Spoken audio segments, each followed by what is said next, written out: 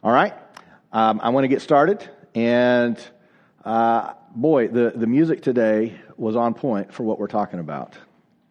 Because if we are going to follow Jesus, when he speaks, we have to listen. And when he tells us to go, we have to guess what? As I was listening to them rehearse earlier this morning, I thought, you know what we ought to do?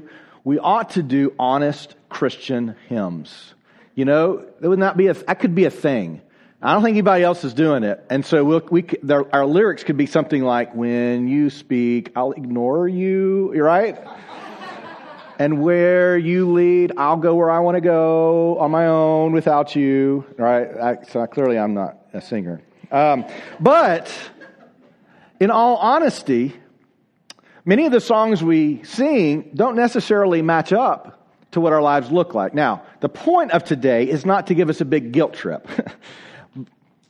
I'm guilty of that in my own life, in which I look at, sometimes he says something and I'm like, God, I don't know about that. Or he tells me to go somewhere. God, it's going to take a lot. It's going to take a lot of sacrifice to go there.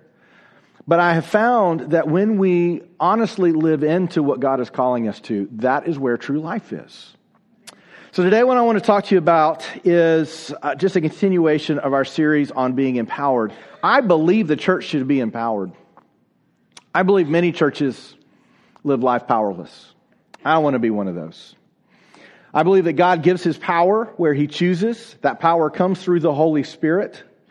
But there is a hidden piece to this. It's not hidden. It's very well documented in Scripture. But we don't live it out. That I want to talk with you about today. So part of being empowered and following Jesus means that our lives are going to be messy because Jesus was a messy Messiah.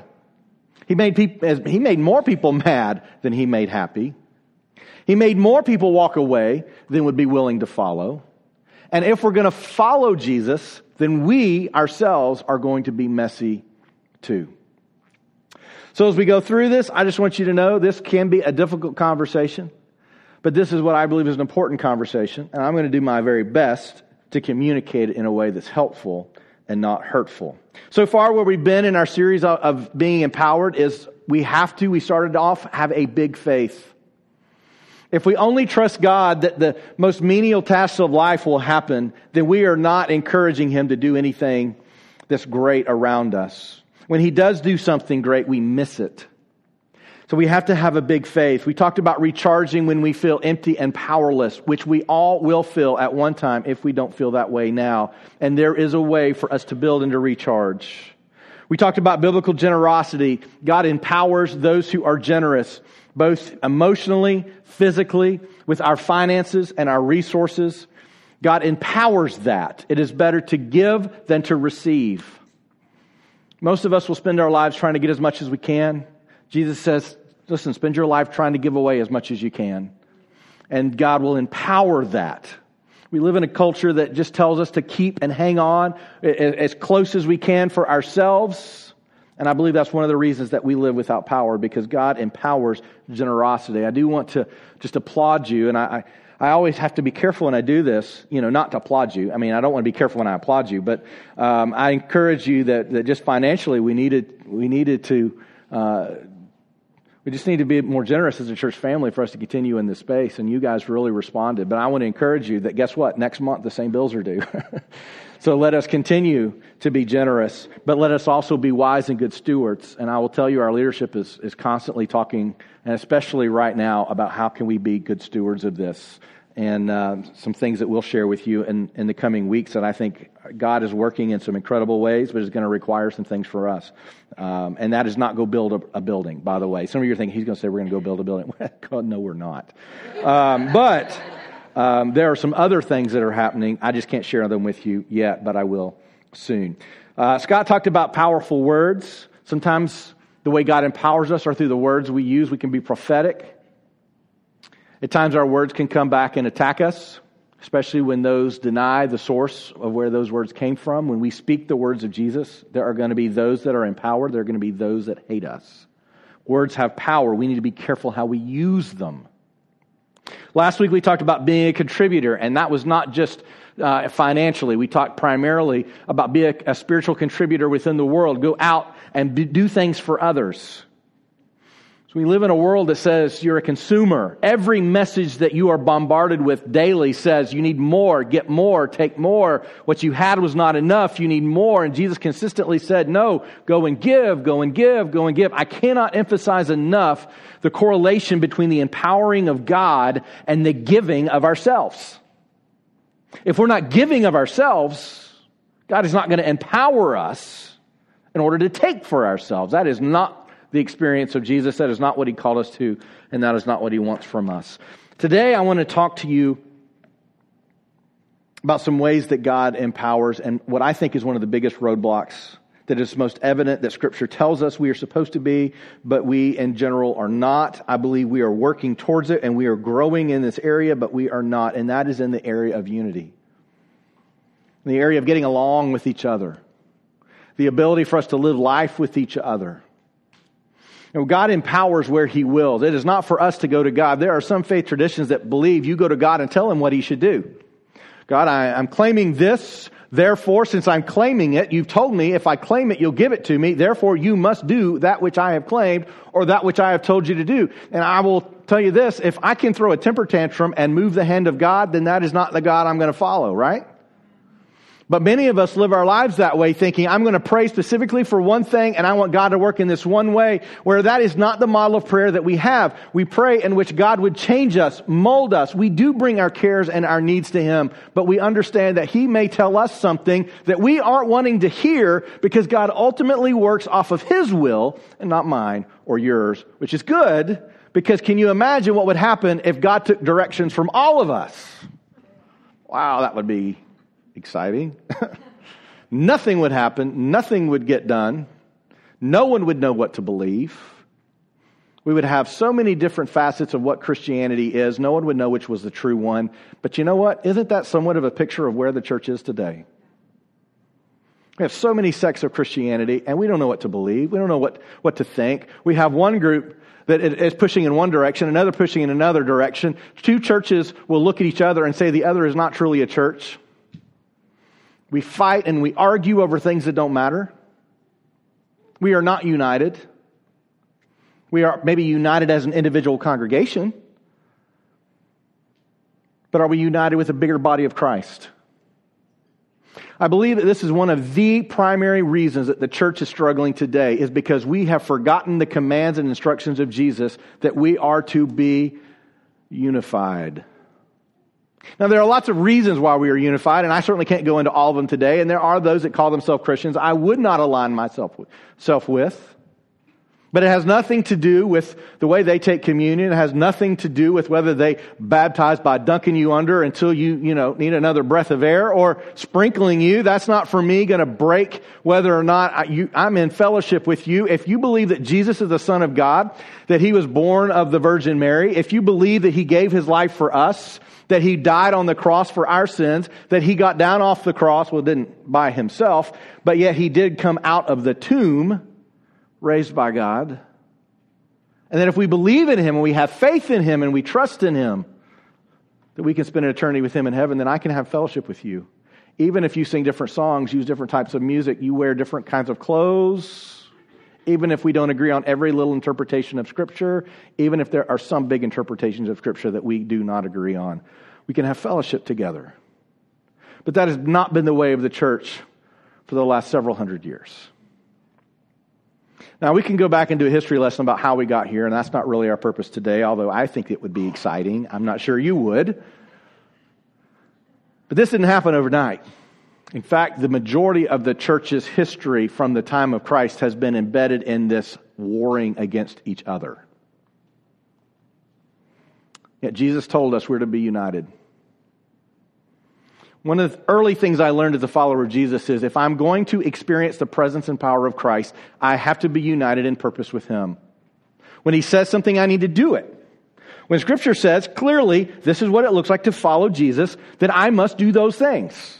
And if I do not do them, I am myself withdrawing from the power of Christ. Now, that does not mean that if you are not doing every single thing in Scripture that you know to do, that you do not have a relationship with Christ. I'm not going to that degree.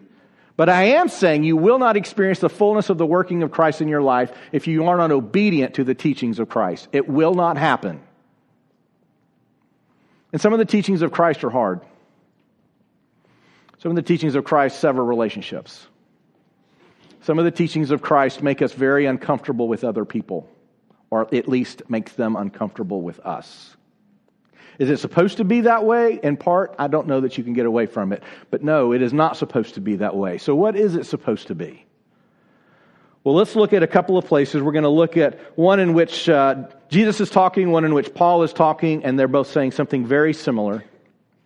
But I want us to be focused on this idea of unity. And I want us to recognize that God empowers whoever He wants to empower for what His will is. What I do believe about this group and this room is that you want to be empowered by God. It's possible you're here today thinking, I don't want that. I don't know why you're here if you don't want that, but it is possible you don't want that. But I would say that most, if not every single person in this room wants to be empowered by God. If someone were to walk up to you and say, do you want God to empower you? Would anyone really say, no, I don't think so. I'm doing okay on my own. I don't think so. So what if it means we need to change something about us to experience this within our lives? What if our lack of unity is keeping a key piece of empowerment from us? Now, when I talk about unity, I'm not just talking about the church. I'm talking about with other believers. I'm talking about our relationships with people. When we first started a journey, we knew it would be messy. We knew that befriending and going after people that did not love Jesus and did not want to be a part of the church would become very messy. And over time, it has become messy. Those conversations are not easy conversations to have. If we are going to be the following of Jesus in which He called us to be, we are going to have the same experience that Jesus experienced, and that is a mixed response. We will get messy. We will form relationships with people others say, you shouldn't do that. At times people will walk away. I've been accused more than once of not being a real pastor. Our church has been accused more than once of not being a real church. I always wear those as a little badge of honor. I don't know, that's part of the rebellious streak in me. I'm like, you darn tootin', you know. I don't want to say that to them. That's not appropriate, but I think it. If we're going to be the church, it's a radical idea that we just need to follow Jesus. But one of the problems is that when we say we want to follow Jesus, that means nothing to so many people. It's just a word or a phrase that we use. I'm following Jesus. What does that mean? I go to church. What does that mean? Well, I mean, I get up and go to church. That's not following Jesus. That's getting up and going to church. And if you don't see that there's a difference there, we need to have another conversation later. Those are not the same thing. If we're going to follow Jesus, it's going to bring us into a place that's going to change us forever. This idea of unity is something that we ourselves are bred not to believe in. I read a study this week about individualism within the world. And two psychological scientists, I didn't know there was such a thing, but I think it's cool. I might want to be one. Psychological scientist took 51 years of data covering 78 countries for a world values survey. What do people in the world value, and what are the differences between nations in the world? And what they came to, there were a few nations that were hyper community focused, and a few nations that were hyper individualistic focused. Who do you think America is? You don't think we're community focused? Well, they didn't think so either. In fact, we ranked highest of all nations on their scale of individualism. Individualism being, I'm in this by myself, I'm doing this on my own, I'm getting mine. If I can help you and it doesn't cost me anything, I might. But I got to take care of me. Interesting, some of the conclusions that they came to. So there's a quote. In general, individualistic cultures tend to conceive of people as self-directed and autonomous. You're just on your own. They tend to prioritize independence and uniqueness as cultural values. Collectivist cultures, on the other hand, tend to see people as connected with others and embedded in a broader social context. As such, they tend to emphasize interdependence, family relationships, and social conformity. Interesting.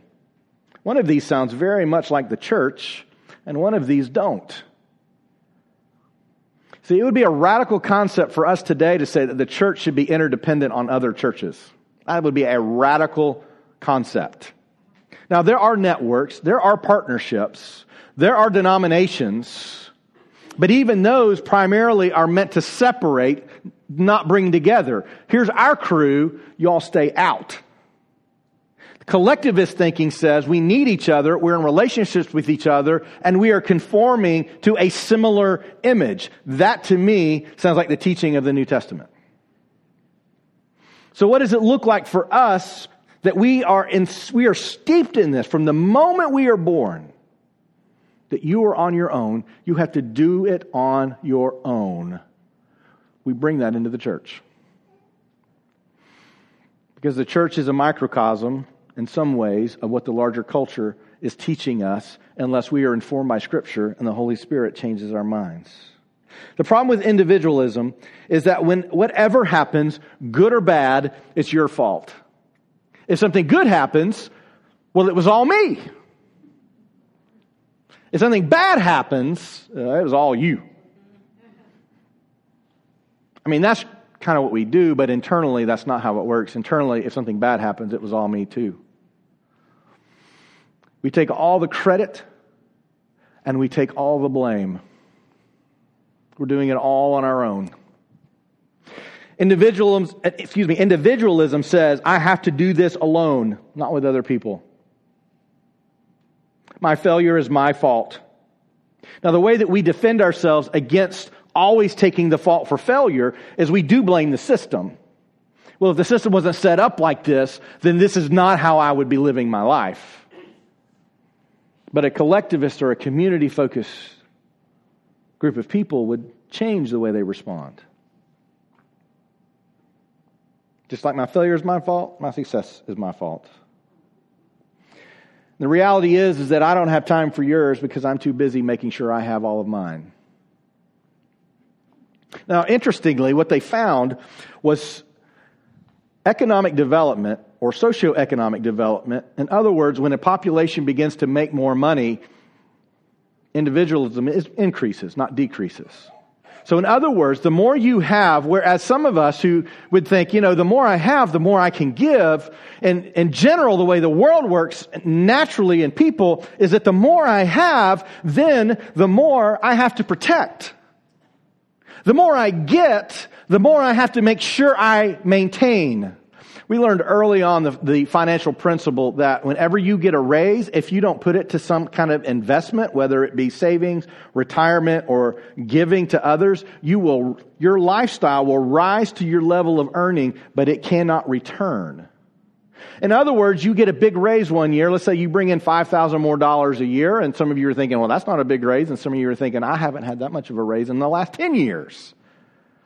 But let's say you get a $5,000 raise, and now you've got Netflix, and now you've got Hulu, and you've got Comcast, and you've got the coolest new phone with the greatest features, with the greatest service, and the greatest data.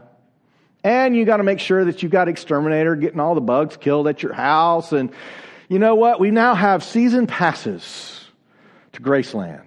I don't know if any of you have season passes to Graceland or not, but if you had too much money, you would.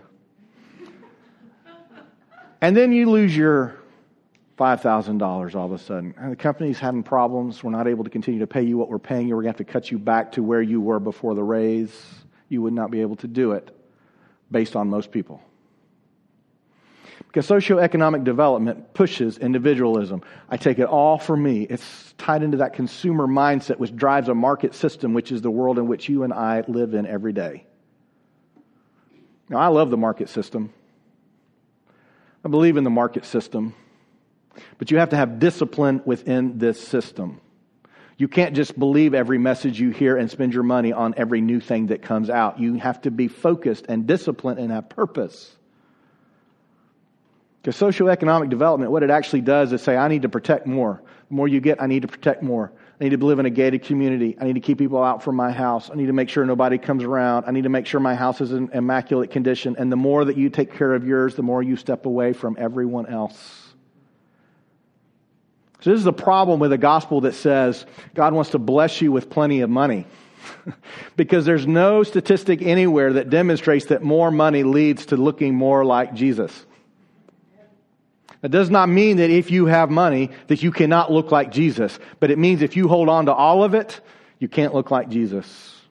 As we've said before, much of the history of Jesus walking with His disciples was written because people underwrote their ability to do ministry. They didn't just walk around and ask for food everywhere they went. They did have generous providers that were helping them.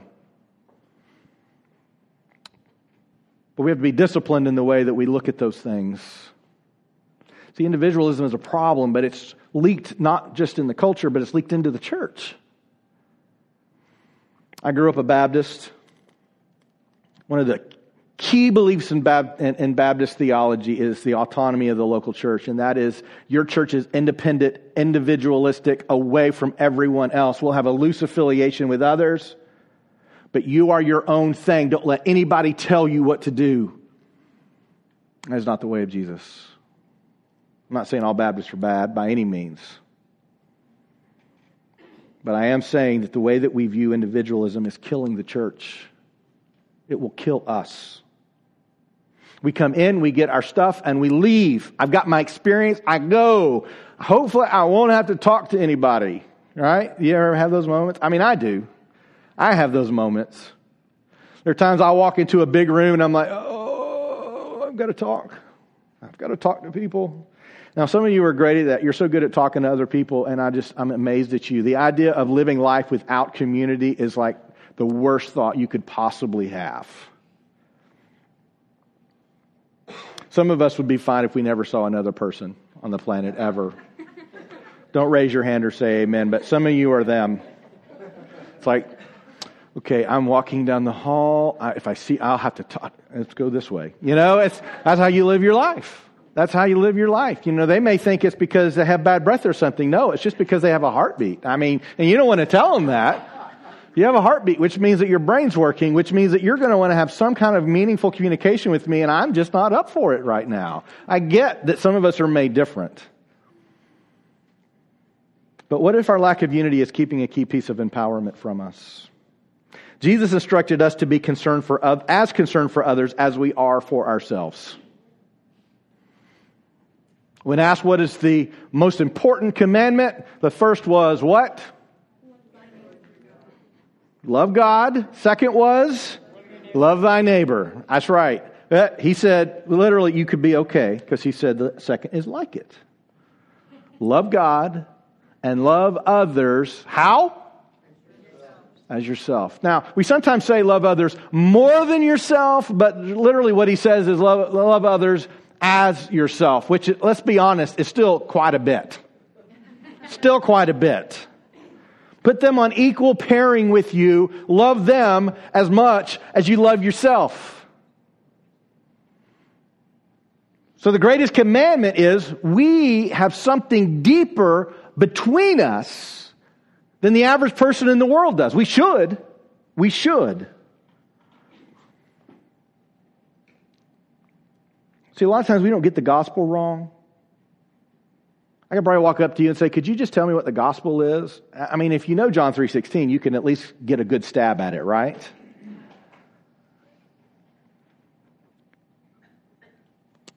But I don't know if you've been watching, but we are seeing a sweeping revival across our nation.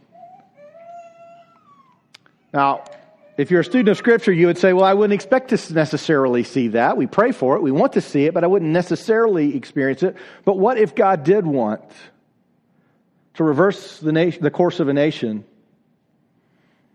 in order to follow Him? What if our problem is not that we don't get the gospel? What if the piece of the gospel that is key to being empowered is missing in us? What if our unity is supposed to be part of the message?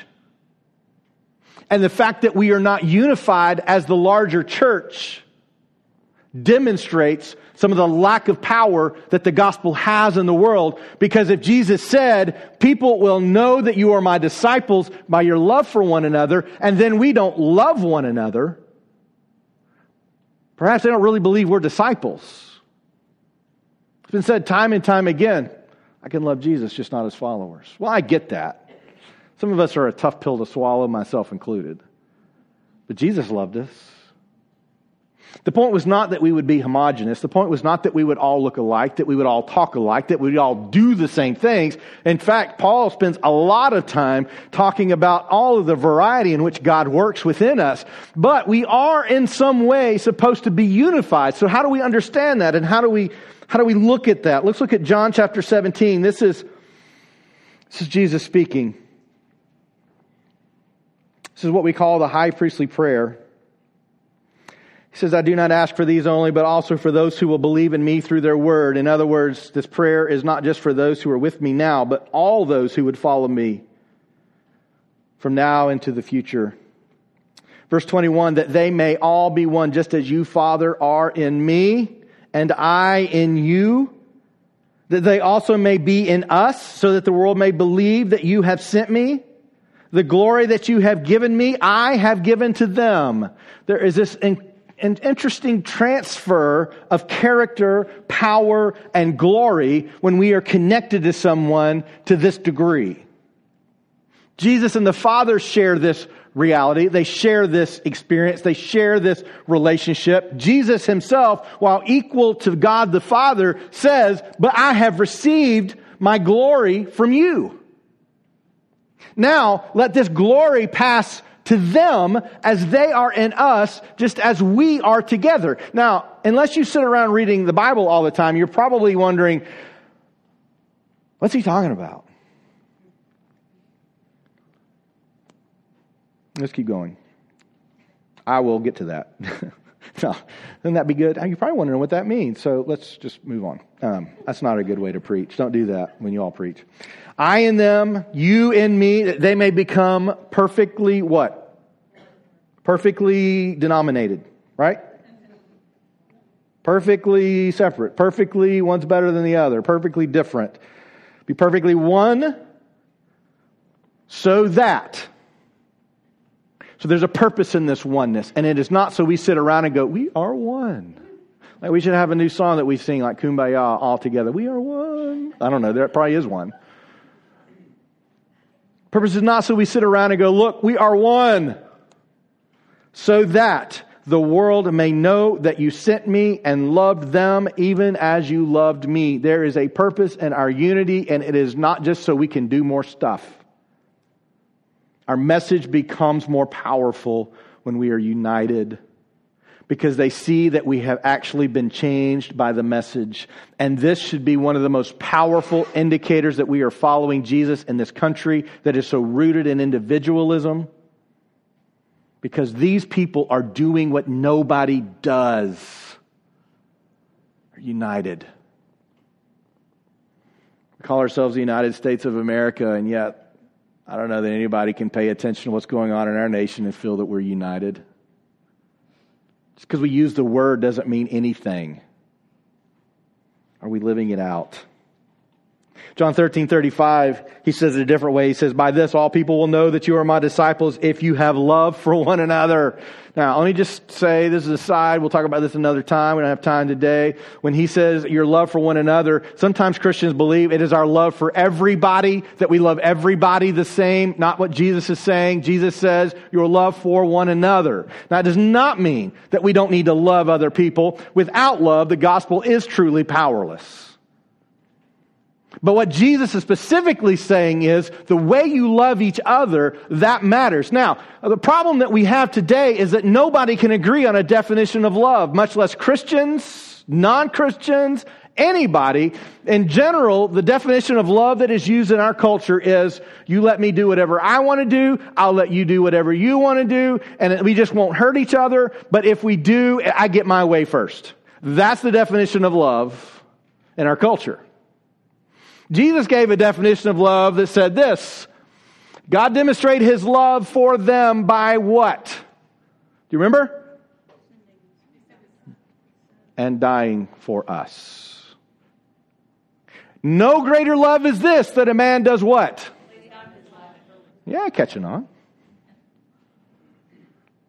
So love itself is communicating the beauty of what Jesus has done for us, that He came for us, that He died for us. And if we want to most perfectly demonstrate that love to others, then that means that we ourselves are willing to die for the betterment of others.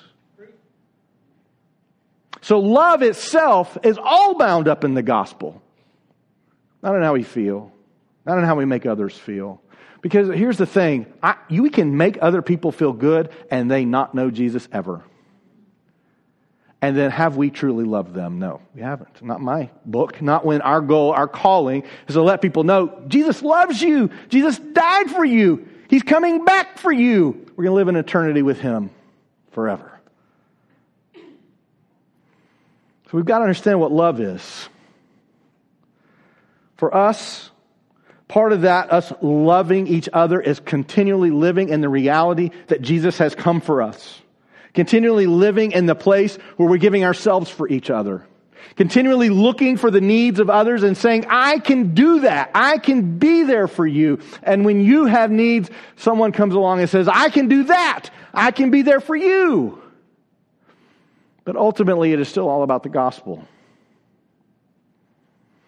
See, we talk about the gospel, but do we live it out? If we're not living in unity, we're not fully living out the gospel. Which raises a lot of problems, doesn't it? Because we don't like some people as much as others, right? Some people actually make us mad. We kind of wish they didn't exist. But we don't say that, because that wouldn't be Christian. But in our heart, we think it, and we feel it. And whether we recognize it or not, we do act on it. What would it look like for you to be united with all of your fellow brothers and sisters in Christ? Well, if they agree with me, I think it would be great. What if we don't agree? You know, I think it's interesting that the disciples at times argued. Do you think that's interesting? I think it's interesting. I like that kind of stuff. It just reminds me that we're not as terrible as some people like to make us out to be. At least we're just like them. Sometimes they argued and didn't like each other. Paul and Peter, they threw down in front of each other. It was pretty interesting. You want to see, we just kind of put these apostles, we paint them on churches and make statues of them, and they're all so nice and generous and kind, and yet Paul got right up in Peter's face and was like, I'm about to take you out. It's not exactly his wording, but if he lived in the South, that's what he would have said. That's what he would have said. By this, all people will know that you are my disciples. You have love for one another. Let me ask you a question. If we are following the same God, why do we disagree so much? This has always been a concern for me. Now, I do believe that some disagreement is biblical. One of the reasons is because the problem with individualism, and especially when it invades the church, is that you have a blind spot. In fact, you probably have many blind spots. My spiritual gift, primary one, is prophecy. Now, slow your roll. Some of you are wanting to know when Jesus is coming back. That is not what the gift of prophecy is. Okay? I don't know it, and I do not know what the next lotto numbers are. However, the gift of prophecy is focused primarily on telling truth. I need to tell you what is right. Now, this is a dangerous gift. And as a pastor friend of mine used to say, there's a reason they killed the prophets in the Old Testament. Number one, you sure better be sure that you're right if you're going to proclaim that you are. Now, you won't always be, so you sure better be good at saying when you're wrong. My just natural tendency is to want to walk into a situation, listen to a conversation, and then straighten everybody up. That's what I want to do. So when you want to come talk to me about something, understand if I don't do that, I am exercising restraint. Because that is my natural tendency. Now, I have a blind spot. My blind spot is compassion.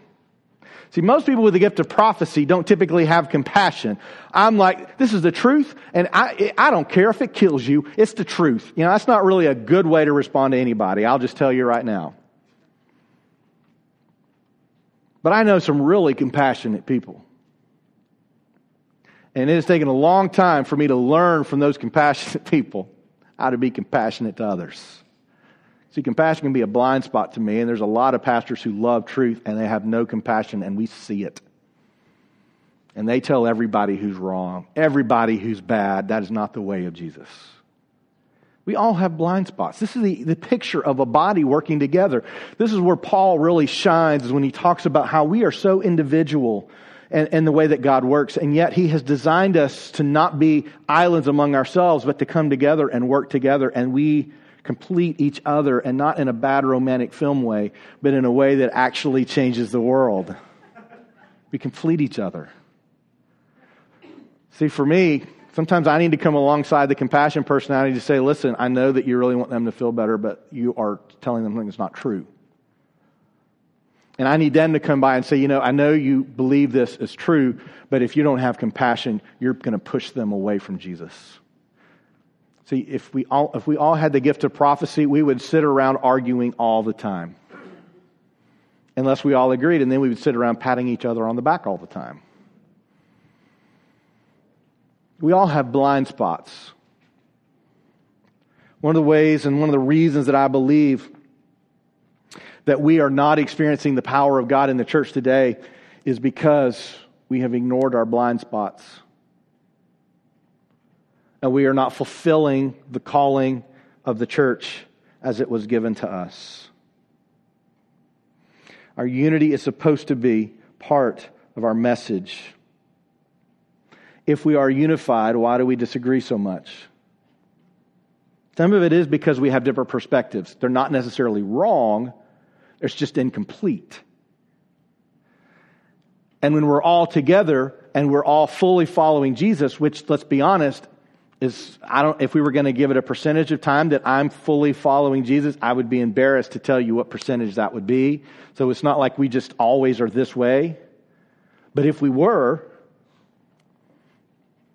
then we would recognize you've got a piece that I'm missing. Your piece matters. My piece matters. The pieces together make a whole, a bigger picture I never would have seen on my own. I needed you to help me see it. Wise followers of Jesus will seek out other people that see the world differently, not to argue and not to make them see the world the same way they do, but to complete the picture. That's what unity does. See, the way the world works is it persecutes anybody that doesn't see the world exactly like they do. See it my way, or I will vilify you, rather than we all have a piece of the picture. Now, certainly there are times that we are to speak out against injustice, oppression, falsehood, anyone that is trying to change the gospel. There are times we have to stand up. It can't just be a love fest where we all sit around and go, oh, this is so wonderful. We just love each other. Everything's so perfect. There are times that we have to stand up against those things that are just terrible and wrong and hurt the gospel and hurt others. So let's go back to our question. This is really what I want to spend the rest of our time with, and we're going to go through this kind of quickly, but Jesus prayed that we would be one as He and the Father are one. What does it mean that Jesus and the Father are one? And this is not an exhaustive explanation, but this, I think, fits us today and is pretty solid. Number one, Jesus and the Father are equals. Now, depending on your tradition, Jesus fulfills a different place in the Trinity. God's like the head honcho, and then you've got Jesus and the Holy Spirit are just kind of His lackeys, and they go out and do whatever He says with no power of their own. The Scripture does not communicate that. God, the Godhead 3 in 1, Jesus, the Holy Spirit, God the Father are all equals. The Holy Spirit and Jesus have chosen to limit themselves to do the will of the Father, which is still equal to Jesus and the Holy Spirit, which makes it more complicated in your Trinitarian theology, and that now even the three pieces don't make sense because they're all the same. It's all one God.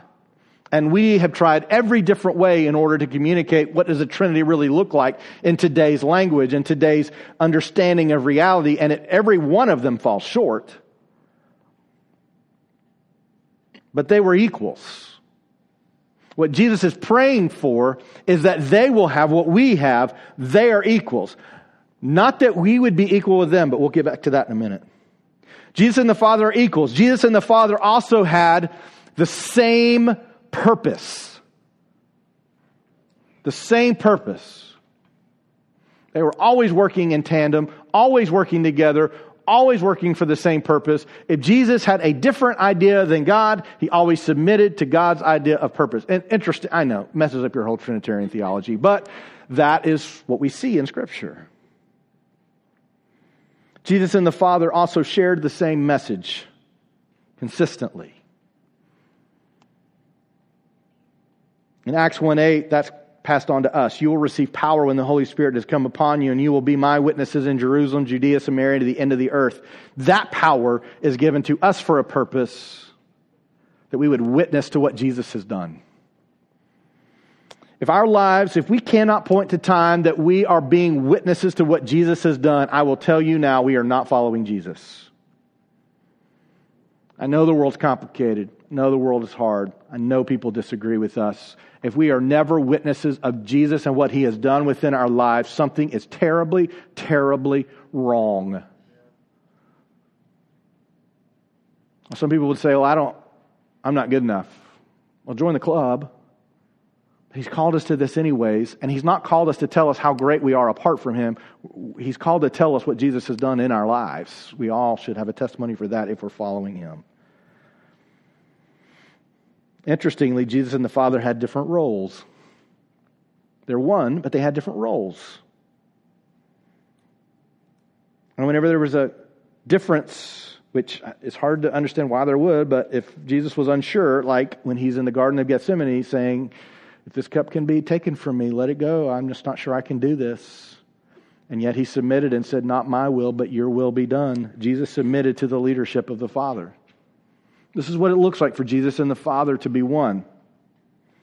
In Ephesians chapter 4, Paul talks about it like this. I, therefore, a prisoner for the Lord, urge you, walk in a manner worthy of the calling to which you have been called. Walk in a way that you are living out what God is telling you. And I don't mean on Sunday mornings. I mean 7 days a week.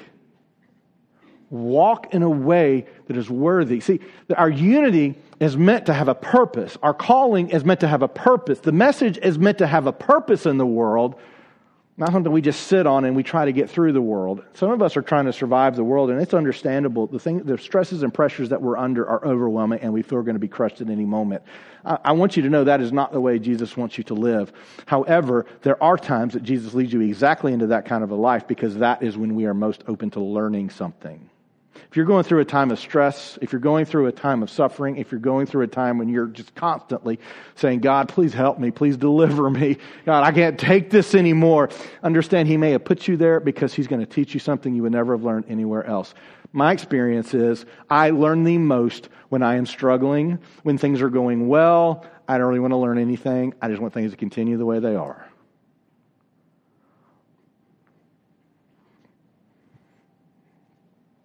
Walk in a manner worthy of the calling to which you have been called. And then he describes how.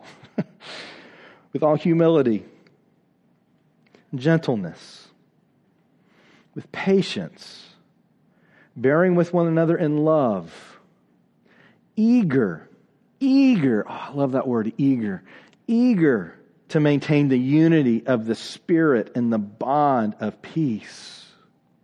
And then he gives this formational statement. Why do we do this? Verse 4, there is one body, one Spirit. You are called to one hope that belongs to your call. One Lord, one faith, one baptism, one God and Father of all, who is over all and through all and in all. There's one. I was in seminary. It was one of my favorite jobs I ever had, other than the fact that you never made any money. That wasn't a lot of fun, but it was my favorite job. I mowed grass. It was great. No, I won't come mow your grass. I mean, I might if you're infirmed or laid up or something, but that wouldn't be good for you either. But I love to mow grass, because somebody's thinking he loves to mow grass. I got a solution for you. That's not the solution I'm looking for. But I'm also a perfectionist, which some in this room like to point out. I'm just not very good. A good perfectionist actually makes perfect things. I'm a perfectionist, just not a good one, because nothing I do is perfect. But when you're mowing lawns, one of the things that differentiates the little neighborhood boy that goes and does it for a cup of lemonade and $10 and a true professional like me is how straight your lines are and whether or not every other line you approach in a different direction, because that causes the grass to lay down in a different way. If you don't know what I'm talking about, watch any baseball game anywhere and you'll see what I'm talking about. The real pros know how to lay down some lines. That would be me.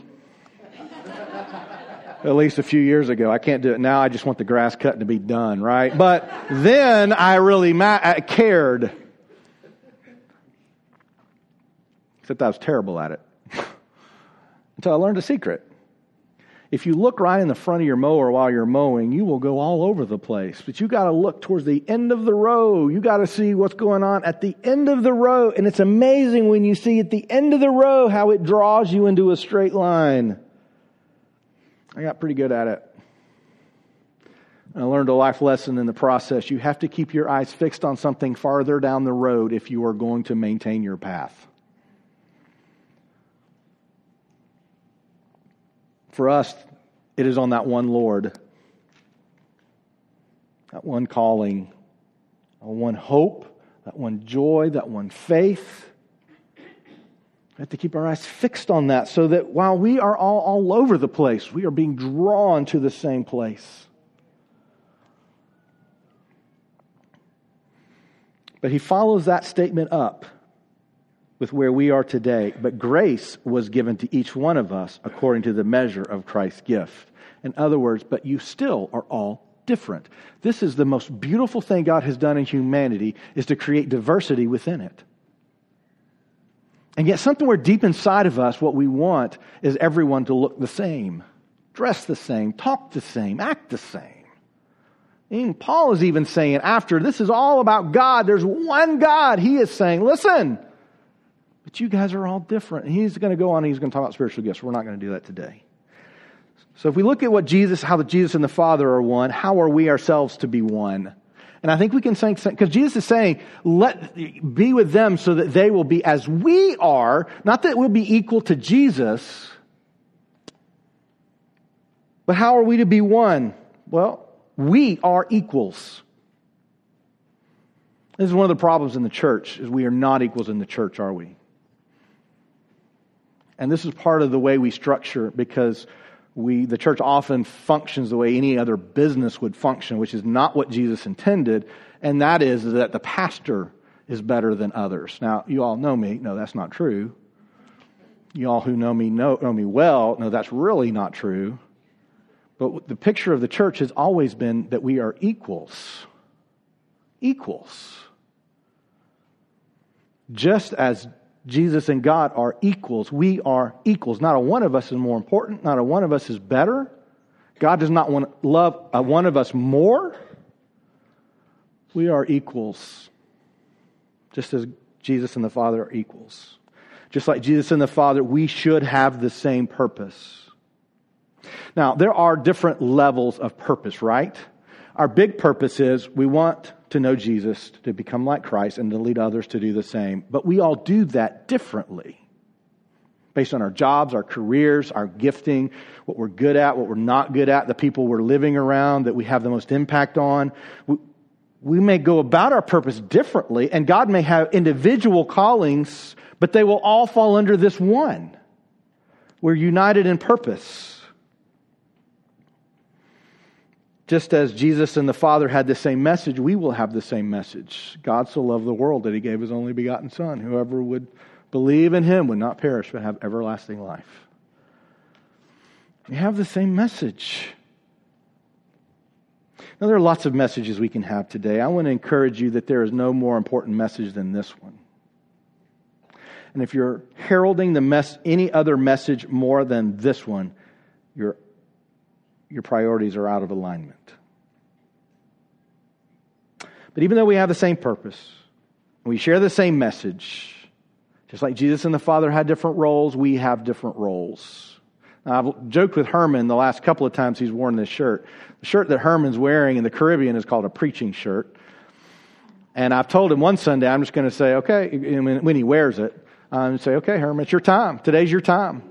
He's warned me more than once it will not turn out well for anybody if that happens. But he's wearing a preaching shirt. It may happen. It may happen. We all have different roles. And we need to fully live within those roles. Just like Jesus submitted to the leadership of the Father, we should submit to the leadership of Christ. This is what we call Christ likeness. We're becoming more like Christ. And just as Paul mentioned, and Jesus personified, it means living life humbly and in humility. All right, I've got a couple more scriptures, but I'm only going to read one.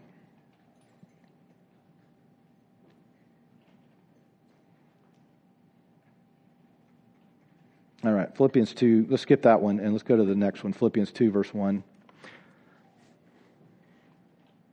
So if there's any encouragement in Christ, any comfort from love, any participation in the Spirit, any affection and sympathy, complete my joy by being of the same mind, having the same love, being in full accord and of one mind. Do nothing from selfish ambition or conceit, but in humility count others more significant than yourselves. Let each of you look not only to his own interest, but also to the interests of others. Have this mind among yourselves, which is yours in Christ Jesus. In other words, all of these things, talking about unity, talking about having all these same things together, understand that this is the mindset that we have in Christ Jesus. This is where Jesus will lead us to. This is where we're supposed to go with this. Who, though he was in the form of God, did not count equality with God a thing to be grasped, which is an interesting concept we need to break down later. But we can take from that, we are not called to be equal with God either. Verse 7, but emptied himself by taking the form of a servant, being born in the likeness of men, and being found in human form, he humbled himself by becoming obedient to the point of death, even death on a cross. Therefore God has highly exalted him and bestowed on him the name that is above every name, so that at the name of Jesus every knee should bow in heaven and on earth and under the earth, and every tongue confess that Jesus Christ is Lord, to the glory of God the Father. So let me wrap this up by saying I believe one of the reasons the church is acting as if it's powerless in the world today, at least here, is because we have separated ourselves and we are building our own kingdoms. This is not the way of Jesus. Now, they had separate churches that met in the New Testament, just like we have separate churches that meet now. Theirs primarily in homes, us, and all kinds of campuses all over the place. And yet there was a unity among them. Even the leadership among those early churches was different than how we operate today. There was one church. Every house church had elders that kind of made sure we're staying true to the teachings of Jesus. Every city had its own set of elders over all of the churches in that city. And then those elders would all answer to the elders in Jerusalem, the original apostles, to which we ourselves do not have any equivalency today. We don't have that today. But they themselves would then answer there. There was a connection of unity and accountability all the way back to the early church in Jerusalem. That's why we ultimately moved to an elder-led model here, is because when we read in Scripture how the church should be structured, that's the way the church was structured. It doesn't mean that if you don't have elders in a church, you're not a real church, but that's why we chose to go that route. There's a unity that should be among us. I believe many of us, if not all of us, are great at communicating the basics of the gospel, but what if our lack of unity with others is actually hurting the gospel? How would we repair that other than reaching out? Overlooking the things that don't matter, that are different from us. Celebrating the things that unite us. Now, I do want to say that whenever we read about this kind of unity, he is talking primarily, specifically, and really only about the church. We're not supposed to have the same relationship with every person on the planet.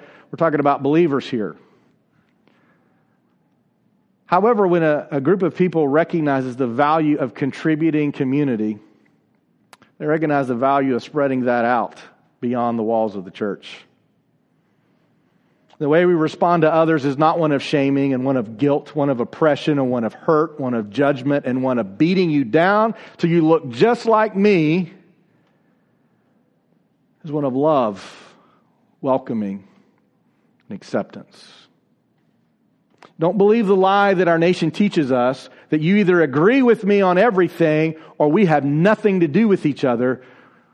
We can agree on what we agree and have compassion for the rest. We do not have to agree on everything. But we must have compassion for others. If there's no other example that you can point to for this, I would say, well, look to Jesus. Because this is the example he gave us. So as I close today,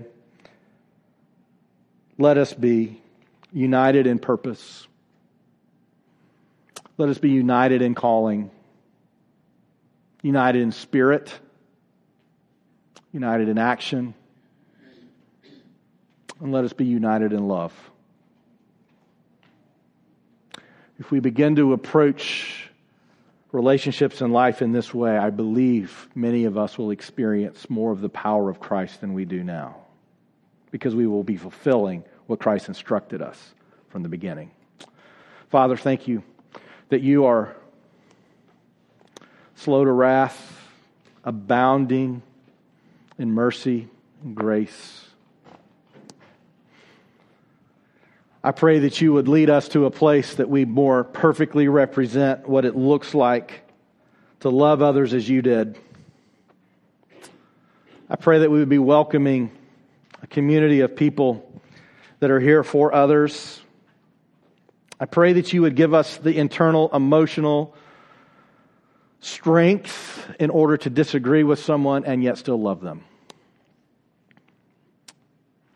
I pray that we would be the church you envisioned, that you instructed, and that you called us to be. We live in a world that doesn't value those things, and honestly, many of our churches don't even value those things. And for that, we repent.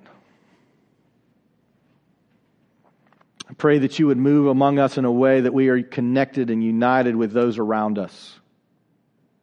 That we strengthen those who are different from us. I pray for difficult conversations in which we don't agree. That we would be able to be filled with grace and mercy. To recognize that someone in this conversation needs to grow. It may be us. It may be them. It can always be us. We can always grow. Father, I pray that we would stay true to your teachings, stay true to your calling, stay true to your purpose. But I pray that we would love well. I pray we will not be tempted to love in a way that gains the approval of people that do not know you nor love you, but instead we would love in a way that communicates and demonstrates the way you have loved us, that you sent Christ to die for us, because there is something bigger than every other issue on the planet, and that is we will all stand before you one day and answer for our lives. I thank you for the gift of Jesus, because otherwise we would fail. We would be judged. We would be found guilty, and we would be sentenced. But Jesus took our sentence. Let us follow him faithfully. In Jesus' name we pray. Amen.